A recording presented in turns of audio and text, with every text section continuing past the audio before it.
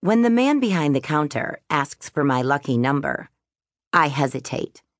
"You must have one," he says, his pen hovering over the rows of bubbles on the form. "Everyone does." But the problem is this. I don't believe in luck. At least not the good kind. "Or it could be anything, really," he says, leaning forward on the counter. "I just need 5 numbers. And here's the trick. The big secret. You ready?"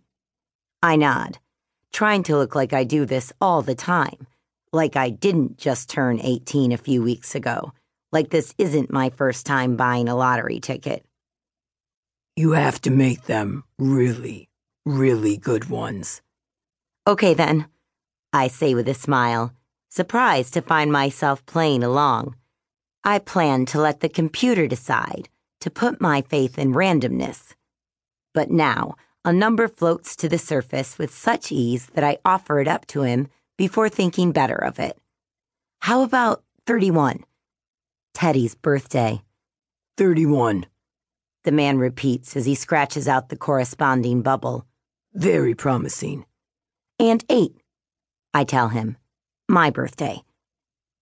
Behind me, there's a line of people waiting to buy their own tickets, and I can practically feel their collective impatience. I glance up at the sign above the counter, where 3 numbers are glowing a bright red. 382? I say, pointing at the display.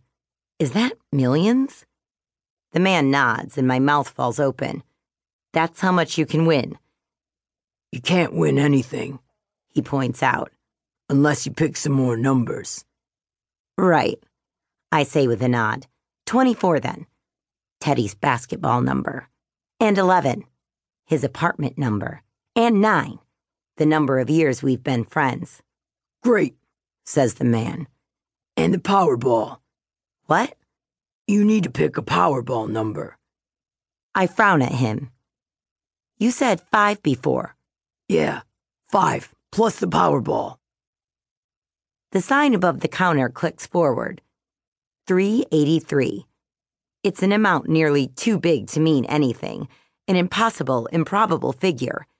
I take a deep breath, trying to shuffle through the numbers in my head, but only one keeps appearing again and again, like some kind of awful magic trick. 13, I say, half expecting something to happen. In my mind, the word is full of voltage, white hot and charged. But out loud, it sounds like any other. And the man only glances up at me with a doubtful look. Really? He asks. But that's unlucky. It's just a number, I say, even though I know that's not true, even though I don't believe it one bit. What I know is this. Numbers are shifty things. They rarely tell the whole story. Still, when he hands over the slip of paper, that small square of illogical math and pure possibility, I tuck it carefully into the pocket of my coat, just in case.